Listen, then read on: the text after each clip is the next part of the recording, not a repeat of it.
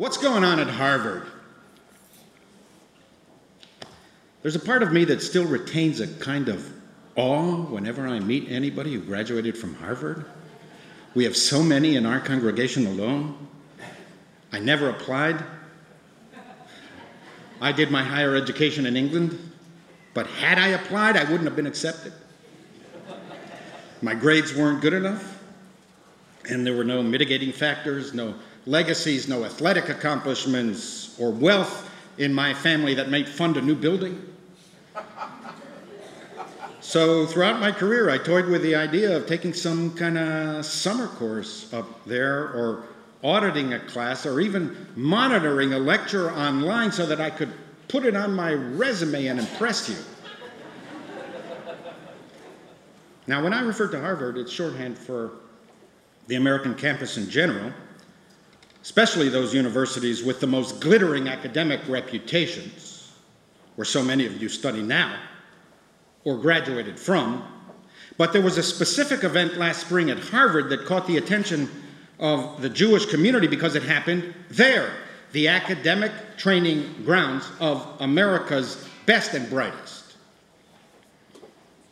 And it triggered deep concern in the Jewish community what, if anything, it said about the future of American Jews and American campuses.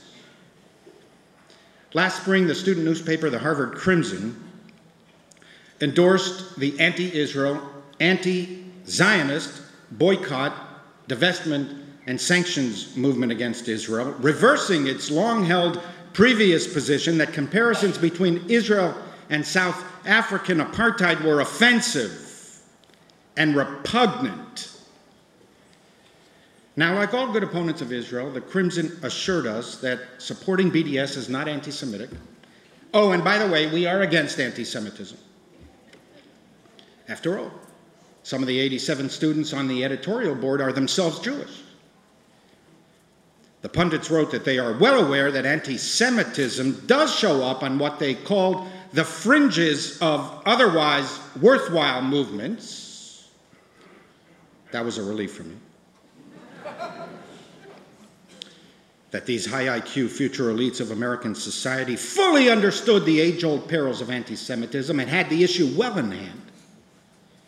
That anti-Semitism might be only at the fringes of BDS and other anti-Zionist groups. That was heartwarming and comforting to me. After all, when have intelligent people ever been wrong? Characterizing BDS as a living, breathing movement of great promise, the students wrote, "It is our categorical imperative to side with and empower the vulnerable and oppressed. As a board, we are proud to finally lend our support to BDS, and we urge everyone to do the same." It's been a while, but I remember studying Immanuel Kant's categorical imperative in college. Kant viewed Judaism on a lower scale of development than Christianity because he thought that Judaism is a mere nation political entity, whereas Christianity teaches spiritual and ethical obligations based on pure love. You know what? Our people were so often on the receiving end of pure Christian love that we would have been very happy had we not been the focus of so much tenderness and affection. But you know what? I never really understood Kant. It's one of the reasons I could never get into Harvard. Basically, I'm just a simple Jew. I can't debate philosophy with the world's great philosophers. I don't know enough literature to contend with the country's best students. The same with regard to history, law, politics, diplomacy. I might be able to hold my own in the divinity school, but I'm not even sure about that. I'm still traumatized By being asked in rabbinical school the name of Noah's wife and not knowing the answer, I blurted out, Joan of Arc.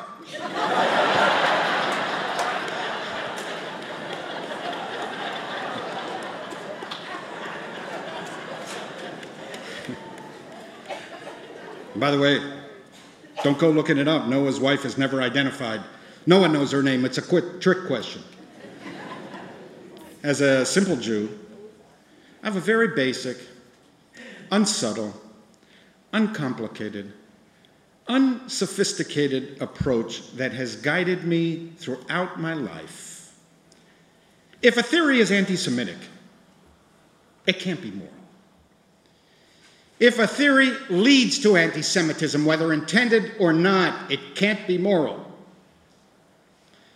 If a theory denies Israel's right to exist and seeks to dismantle the world's only Jewish state, it is immoral, no matter the Kantian justifications or assumed categorical imperatives. That's my starting point. And from there, I work my way backwards. I concede that I'm not neutral on the Jews or on Israel. But do you expect or even want a rabbi, your rabbi, to be neutral on Judaism, the Jewish people, or the Jewish state? I embrace the sensitivity to injustice expressed in the Harvard Crimson editorial. I assume that it comes from a good place. I agree with the students that the Palestinians deserve dignity and freedom and have spent much of my career supporting these aims. But they are utterly wrong to write that the boycott, divest, and sanction movement is a means to achieving that goal. The BDS movement seeks not coexistence with Israel, but Israel's destruction, not a two-state solution, but one Palestinian state. And BDS considers armed struggle against Israel a legitimate means to achieve these ends. That's the worldview that the Crimson now supports. Now, the Crimson editorial was published after weeks of ferocious terrorist attacks in Israeli cities and towns. Dozens of Israelis, Jews and Arabs, Muslims and Christians were shot, stabbed, run over, and threatened for the high crimes of walking the streets, shopping, sitting at cafes, bars, and restaurants, and more generally, just for being Israeli. The Crimson editorial referred to and came on the heels of the annual Campus Israel Apartheid Week, organized by the BDS promoting Palestine Solidarity Committee. They erected what they call a wall of resistance, intended to symbolize the security barrier bordering the West Bank. Admittedly, a depressing, gloomy structure, but one constructed to prevent mass murder perpetrated by Palestinian terrorists. That security barrier has saved innumerable lives. Remember what it was like before its construction? Thousands of Israeli civilians, Jews and Arabs, Muslims and Christians, were killed and maimed in restaurants, buses, shops, hospitals, and synagogues, including a particularly gruesome mass slaughter at a Passover Seder. It was a crazed, insane spasm of mass rage, supported by wide swaths of Palestinian society, expressions of hatred hardly at the fringes of the movement of resistance against Israel. On the Harvard Wall of Resistance, that the Crimson described as a provocative art display, was a mural proclaiming that Zionism is racism, settler colonialism, white supremacy, apartheid. Wow. So many nasty descriptions of Israel As if they couldn't decide what specific evil to accuse Israel of. So everything, including the kitchen sink of trigger insults, was thrown into the bubbling cauldron of the world's worst moral accusations, intended to produce a boiling stew of emotional repugnance. Now I know there are many, including some in our congregation, who strongly disagree with my views on everything, including Israel. Welcome to the club.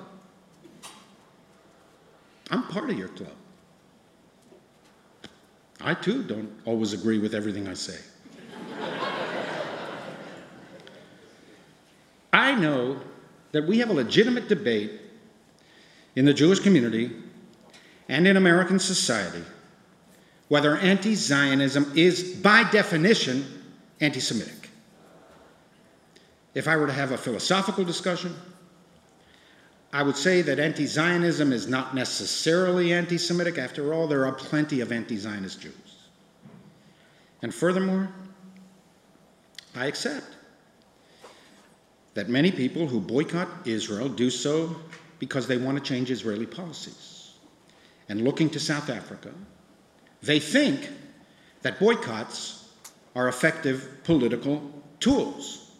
Some of them do not even consider themselves anti-Israel, let alone anti-Semitic. However, in practice, what is the point of being an anti-Zionist today? Opposing Israeli policies, even by applying strong political and economic pressure, is one thing. But what does anti-Zionism even mean now, 74 years after Israel's founding? Out of Israel's population of 9 million, 6.5 to 7 million of them are Jews. Where would they go? What to do with them? We should ignore Jewish national aspirations and the will of Israeli citizens themselves, including many of its Arab citizens, and create yet another, the 22nd Muslim-majority country in the Middle East, none of which are democracies, at the expense of the world's one Jewish and democratic state? Why? Because American students and professors tell us that it is a categorical imperative that Palestinian dignity categorically requires not coexistence but Israel's elimination. That, as BDS has said, a Jewish state in any shape or form contravenes the basic rights of the Palestinian population. That's what they believe. It's not Israeli policies they are attacking. It's Israel itself. Ask them, all of you university students, ask them. Go up to them and ask them. And they will tell you, Palestine free from the river to the sea. They consider Israel to have been born in original sin. Israel is irredeemable. Remember? Zionism is racism, settler colonialism, white supremacy, apartheid.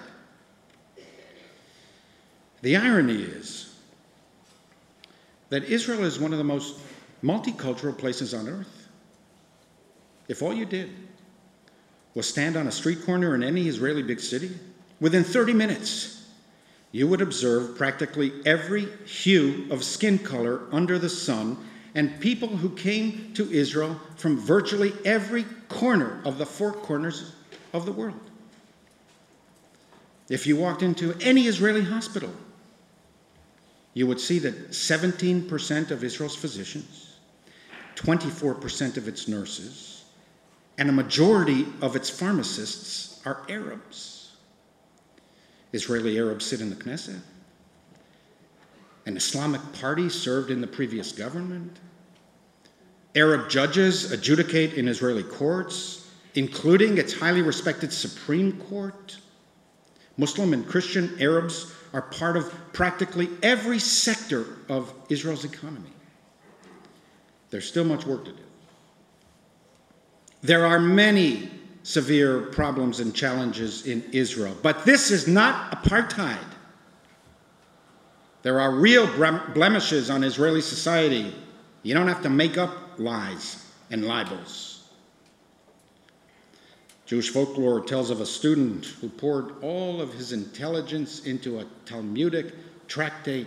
After several hours, he lifts his head and proclaims, "I just came up with a magnificent answer. Now, if I only knew the question." These anti-Zionists of the Western world came up with what they consider a magnificent answer. Israel has no right to exist. But they don't ask the right question. The question should be not how shall we get rid of the one Jewish state in the world, but how shall we promote coexistence? And if that is the question, how to ensure that two peoples live side by side in peace to eliminate one of them cannot be the answer. We give a wide berth for tolerance of free speech in our country, including, especially, speech that we do not like. That's the whole point of the right to free speech. Nonetheless, we should be honest with ourselves. Anti-Zionism often leads to anti-Semitism, especially on campuses. Everyone now knows this. Those who protest too much. We may still permit such speech because of the nature of our constitutional system, but we should at least acknowledge the reality. Are you following what's happening in our backyard at CUNY? CUNY! In the heart of New York City. Dozens of Jewish students and faculty reported that they were afraid to return to New York CUNY campuses this summer. Many on the faculty report a hostile work environment that, according to them, the university administration does not take seriously. Some Jewish students report a climate of such stifling hostility that they hide outward signs of Jewishness. You following events at USC? Now under investigation by the U.S. Civil Rights Office for allegedly failing to protect a Jewish student from discrimination and harassment because of her support for Israel. The student reported receiving a barrage of hateful messages and social media focused on her Jewish identity. Multiple USC friends wrote to her asking whether she felt it was safe for them to return to campus this fall. She said she received hundreds of messages from Jewish college students throughout the country who felt similarly attacked. Jewish students report a sharp increase of intimidation against Jews on campus and a direct connection between the routine vilification of Israel and anti-Jewish sentiments and actions. Jewish students are regularly accused of complicity in genocide. Imagine that. The grandchildren of the remnants of the people who barely survived the Holocaust are themselves accused of complicity in genocide. The effect of equating Israel with Nazism is to exonerate Nazism, to render it not so bad and not so different from what other people do, including the Jews, when they only have the chance. According to an ADL Hillel survey from 2021, 32%, practically 1 of every 3 Jewish college students, said that they personally experienced anti-Semitism directed at them from a member of their campus community within the past year. A third. Such anti-Jewish messages were conveyed virtually, through social media, but also through graffiti, swastikas, anti-Semitic symbols, and vandalism against Jewish cultural centers. Altogether, 43% of Jewish college students, almost half, say that they experienced personally and or witnessed anti-Semitic activity within the past year. According to that USC student, if it was any other group that this was happening to, it would be shut down immediately. Of course she's right about that. We all know she's right about that. 2 Harvard students responding to the Crimson editorial made the same point. They wrote, "It's hard to imagine that any other national entity would be subject to seminar after seminar informing them that their own national aspirations are uniquely illegitimate." They wrote, "The departments that produce future politicians, journalists, and members of the intelligentsia, especially Harvard's Divinity School, Kennedy School, and Graduate School of Arts and Sciences, have become fortresses of anti-Israel ideology. If hatred of the Jewish state becomes the default position across campus," the students wrote, "do Jewish students have a future at Harvard?" In other words, leaving aside the philosophical discussion of whether anti-Zionism by definition constitutes anti-Semitism, the effect, if not the intent, of anti-Zionism is to generate such intense hostility to Jews and to Judaism. That is one key reason why former Harvard University professor and president Larry Summers protested the Crimson editorial, saying, "The BDS movement is taking positions that are basically anti-Semitic, immoral, poorly thought out, and very damaging if actually acted upon. I was appalled," he said, "by the content of the editorial, and really troubled that a usually serious and thoughtful organization like the Harvard Crimson would enthusiastically endorse the BDS position. It's clear to me," he said, "that anti-Semitism is being practiced in both intent and effect." It shouldn't surprise anyone that centuries-old anti-Semitic myths about Jews malleably shift shape into anti-Zionist myths about Israel. Why is it surprising that a hostile obsession with Jews would lead to a hostile obsession with the Jewish state?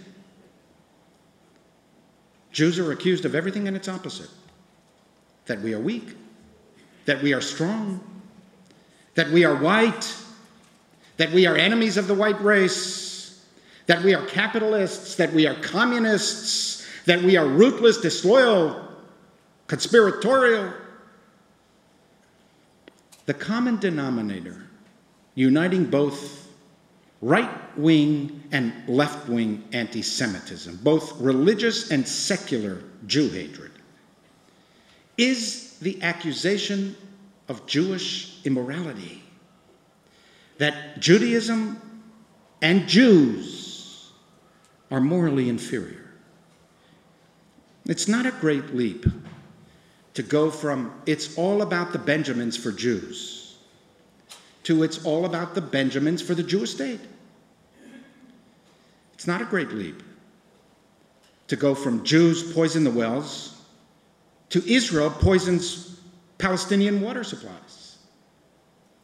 It's not a great leap to go from Jews kidnap children to drain their blood for matzah to Israel harvests Palestinian organs for transplant.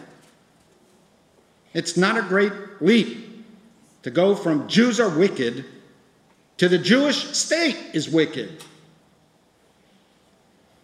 That is the reason why anti-Zionist groups focus on the moral failures of Israel. Some of them real, many exaggerated, and often completely made up. The point of the movement to boycott Israel is not really to bring the Israeli economy to its knees. If it was, it would be considered a colossal failure. Israel's first world economy is stronger and more diverse than ever. Israel now trades with Arab countries, having completely broken the back of the long-standing Arab boycott. Rather, the point of BDS is to undermine Israel's moral standing, thus, in the long run, delegitimizing Israel's existence.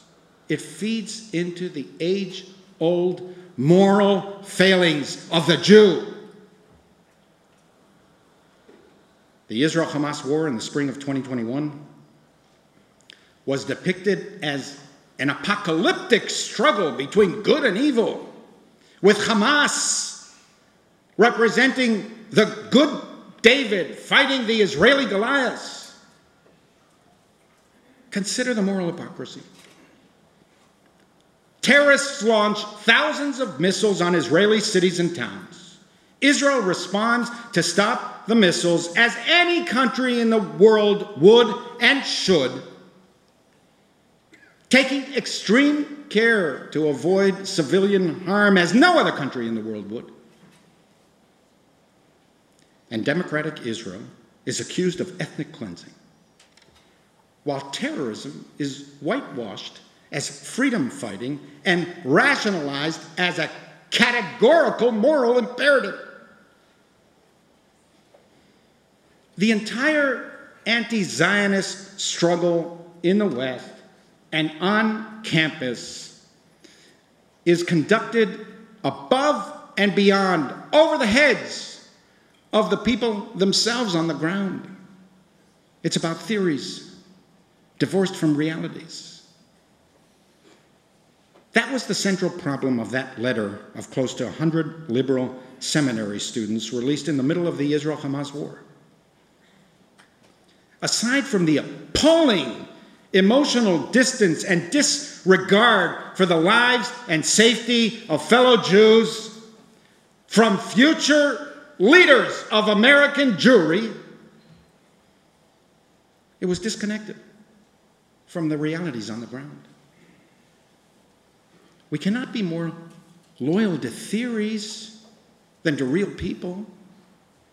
There's something distastefully elite and privileged about ignoring actual people in service of some academic theory on a college campus. SodaStream purposely established its factory on the West Bank so that it could employ many Palestinian workers. It was economically beneficial for them too. The company paid them generously and equally, and Palestinian workers supported their families with dignity. Western anti-Zionists insisted on boycotting SodaStream without regard to the pleas of these Palestinian workers themselves. SodaStream moved its factory, and the Palestinian workers lost their high-paying jobs. I'm reminded of what was said about the graduates of the elite French schools of diplomacy and international relations. They know everything. Unfortunately, that's all they know. They don't know anything else. Do anti-Zionists think that the right of Israel to exist is theoretical for Israelis and for Jews? That we can introduce some kind of resolution at the Oxford Debating Society? Does Israel deserve to exist? And debate whether Western students think that's a good idea? The Israeli-Palestinian conflict is not one of race or skin color or colonial oppression or apartheid. It is not intersectional with and an extension of American social justice struggles. People and societies are much more complicated than that. You cannot simply clothe all of the world's problems with the same intersectional garment. Oh, and by the way,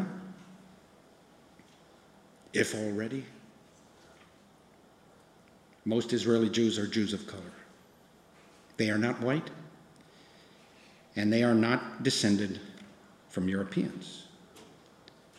They are refugees and descendants of refugees from the Middle East, persecuted by Islamic rulers for their beliefs, and arriving in Israel with nothing but the clothes on their backs. And even most of the Europeans who made their way to Israel were fleeing persecution, pogroms, and oppression. Many were emaciated refugees, the miserable surviving remnants of the genocide of our people. My mother arrived from Bergen-Belsen on the first boat to reach the newly declared State of Israel on May 15, 1948. She was whisked straight from the boat to the front lines of the War of Independence, a war of annihilation launched by surrounding Arab countries that refused to accept the international plan to create two states, a Jewish and an Arab state. I'm always amazed that people who do not live in the Middle East might never have been to Israel. Perhaps can't even find it on a map. Do not speak Hebrew. Do not understand Israeli or Palestinian society in depth. Can be so certain on how to resolve the Israeli-Palestinian dispute and end up supporting those who seek not coexistence but Israel's destruction. How does that happen? They are proud to lend their support to BDS and call on everyone to do the same, and these are some of the smartest people in the world.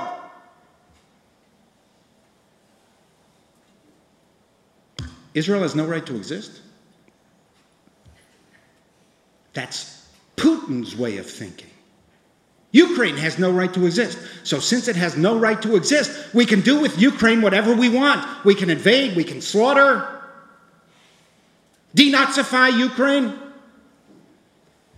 That's the position that the Harvard Crimson is supporting. Israel has no right to exist, so we can eliminate them. Their existence is unjust, remember, it's apartheid.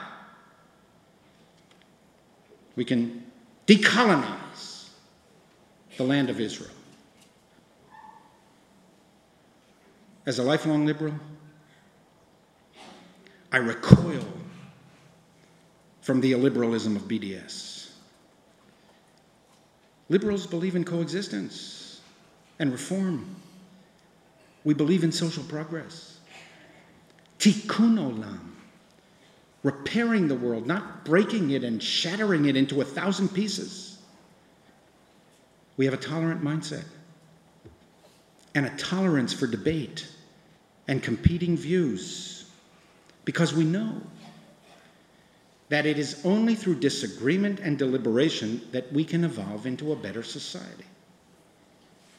Liberals respect facts. We value truth. We do not simply make things up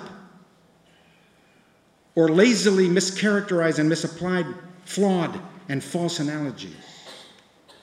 Guard your tongue from evil and your lips from deceitful speech, the Bible warns. You shall seek interrogate, and inquire thoroughly, the Torah urges. Liberals do not think in all or nothing categories.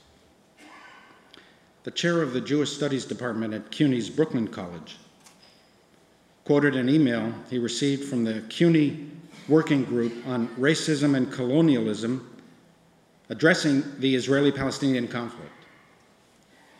There are not multiple perspectives on this topic, the email said.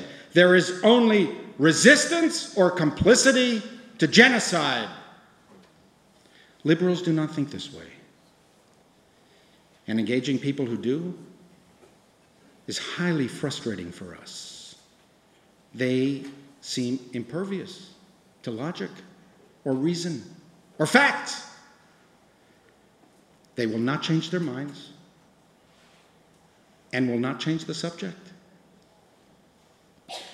If the bitter Israeli-Palestinian dispute was easy to resolve, it would have been resolved by now. Neither side is going anywhere.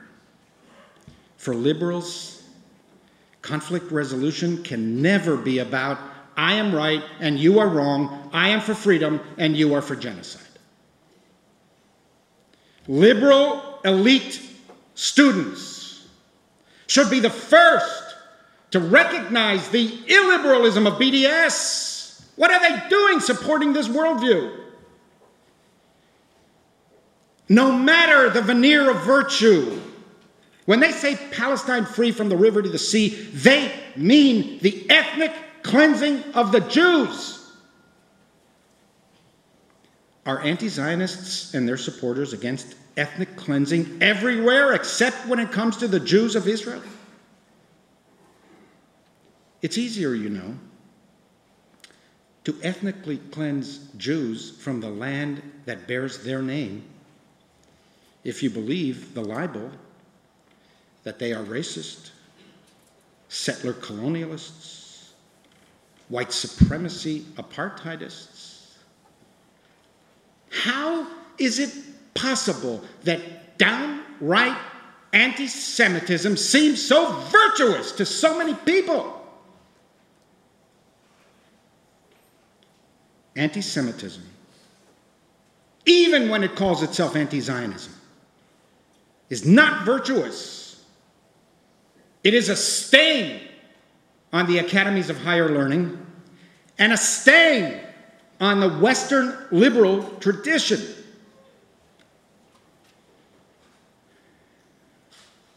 The intensifying inhospitable climate towards Jews on American campuses seems to have come upon us overnight,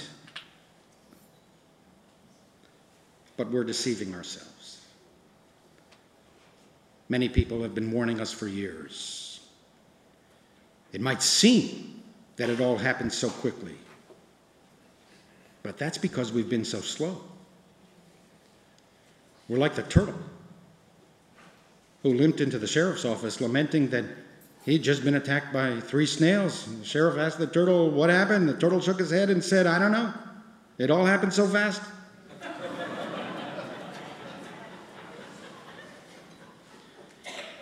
It's late, but not too late. Most Americans are still supportive of Israel. Most American Jews and most liberal American Jews still say that identification with Israel is an important component of Jewish identity. However, the younger the generations, the weaker the commitment to Israel. The sophistication and effectiveness of the unceasing hostility towards Israel, compounded by the widespread Jewish illiteracy of our youngsters, is causing mounting damage. If we do not start moving quickly, and if we do not respond effectively, what we see will be mild in comparison to what will be. 20 years from now, we might look back at today's American campus and consider it to have been nirvana. For those of you who disagree with what I said today, contact me and set me straight. Let me know why you think I am wrong and try to convince me, just not now, after the service. For the rest of you, I hope that you're proud that our synagogue is launching a comprehensive and vigorous campaign called Amplify Israel to push back against anti-Zionism, reimagine how we educate our children, and recenter the reform movement that is dangerously drifting away from its self-proclaimed central values. We will build literacy around and pride for Judaism in Israel. We aim to influence all American Jews, but especially younger Jews, and to provide them with knowledge, understanding, and the vocabulary to support Israel and recognize the difference between legitimate criticism and anti-Semitism. Rabbi Tracy Kaplowitz, just stand up a second so everybody sees you, is our new Marilyn G. and Joseph B. Schwartz Israel Fellow. She'll be here for a long time and will be leading our efforts. This fall, we will launch workshops for young Jews and parents to counter what many are experiencing in high schools and even middle schools. We will develop curricula and learning tools. Our synagogue will hold gatherings and symposia to encourage collaboration with other Jewish organizations and leaders eager for support and partnership. We will initiate meetings with school administrators to sensitize them to the Jewish community's concerns. We have already increased dramatically our social media and online presence. Last spring, we launched a bi-weekly podcast that is already reaching many thousands of listeners who never engaged our synagogue before. We will convene here in this sanctuary a 2-day Reform Rabbis, Cantors, and Educators Conference in May to discuss the future of our movement and how to counter the declining commitment to Israel and reform professional and students. And we expect that our sanctuary will be packed with Reformed Jewish professionals and lay leaders from every part of the United States and Canada. You are all welcome to observe. We're working with partners in the Jewish community to launch an intensive 1-year national mentorship program for up to 15 newly ordained Reform rabbis who seek camaraderie, support, and in-depth Zionist education in order to upgrade their skills and maximize their effectiveness in leading synagogues and Jewish organizations, because we do not believe they are receiving enough of this in our Reform seminary. For all the many thousands of you who now follow us online and from all over the world, and ask me regularly how you can help, here's how. Spread our message. Leverage our reach to your contacts. Be advocates. And give money. Be generous. Give a lot of money. It's what our opponents do. They realize that public advocacy is expensive, that education is a long-term and costly endeavor, and that we need to support those people in public life who reflect our values. There's no other way. The influence that we have, the influence that I have, is in direct proportion to the numbers of people who are willing to support us. We do not operate in a vacuum. We exist in an environment of competing ideologies. We're in this mess in the first place, in part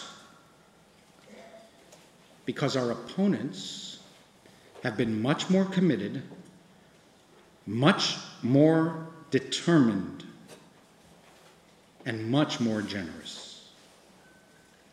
We need you. And you need us. One final word to American Jewish youth. All of you are here and who are now online and will be listening. I'm going to send this YouTube video directly to the Harvard Crimson.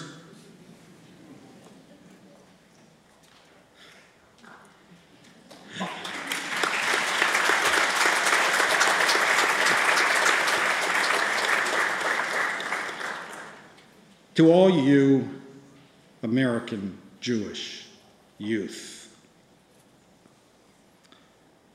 I admire your generation. I think that in many ways you are better than we were at your age. I love that you are so open to diversity, that you are so willing to accept differences. I admire your insistence that people should be treated equally, no matter how they identify or express themselves. You are quick and creative and have good values. You believe deeply in social justice. You have so much potential to improve our world. You are not the first generation of Jews to endure anti-Jewish animosities. You will not be the last. Do not begrudge these years. They can make you better. Nothing inspires us more than the fight for principle, moral sentiment, and grim resolve lift the heart and stiffen the spine. We get better through moral struggle. Rediscover your Jewish pride. Fight back. And fight back hard. Fight as hard as our opponents. You will find many allies, both Jewish and non-Jewish. Do not ignore the outrages perpetrated against you and fellow Jews on American campuses. We've learned throughout Jewish history that if we allow these anti-Jewish mindsets to fester, eventually anti-Semitism worsens. To ignore anti-Semitism is to allow a culture of Jew hatred to settle in institutions, rendering its eradication much more difficult. Anti-Semitism devastates not only Jews, but also the institutions and societies that allow, tolerate, or encourage it. There are many organizations that will help you, both on campus and in the broader Jewish community. If university administrators refuse to take anti-Jewish hostility on their campuses seriously, if they consider the discomfort of Jewish students less compelling and less urgent than the discomfort of every other minority group on campus, seek to influence these administrators in every way you know how, including legal action, if you believe that anti-Jewish incitement rises to the level of violating constitutional protections. Several American universities are now under federal investigation for allegedly tolerating anti-Jewish discrimination. Jewish youth, You are the future. My generation will continue for a while longer, but it is you who will determine the future of American Jewish life. Whether you're ready or not, whether you even want it or not, we will soon be handing the Jewish torch to you as we received it from our parents. The reason there are Jews in the world today is that the Jews of yesterday willed it and bequeathed Judaism to us. I feel blessed for the privilege of spending a few years in the sun, linking your generation and generations past in our eternal quest for meaning. When you reach midlife, Israel will be celebrating its centennial. I expect I will be there with you. In 2048, we think that 2/3 of the world's Jews will be living in Israel. There will still be plenty of anti-Zionists. Israel will still have plenty of enemies seeking to destroy it. But Jewish anti-Zionism will be an anachronism. You young Jews, don't go there. The historians of tomorrow will view today's anti-Zionist Jews as the historians of yesterday viewed past Jewish fringe movements. A streaking comet blazing across the Jewish skies, making a dramatic impression in the current intensity of these times, but soon disappearing into the vast nothingness of Jewish time. This is the irony. The struggle against Israel waged by some American Jews is not really about Israel at all. Israel will survive and prosper with or without them. It's about you. It is about the future of American Judaism. We cannot survive separated from the vast majority of our people. Jews who tell you otherwise are deluded. I hope that you stand strong against those who harbor animosities against our people. It's not a new phenomenon. All Jewish generations experienced the discomfort of standing against the mob. Sometimes it's hard to be Jewish. Read our history books. For some reason, God has decreed a rocky and thorny road for our people. Looking back through the centuries, it has been a long, hard, tragic march from Sinai. But the journey has also been filled with exhilarating accomplishment, transcendent meaning, and noble purpose. I hope that you young Jews feel this, sense this, and are empowered by it. I hope that you too will do what our ancestors did. Walk the long and winding Jewish road with faith in the ultimate redemption of our people and all people.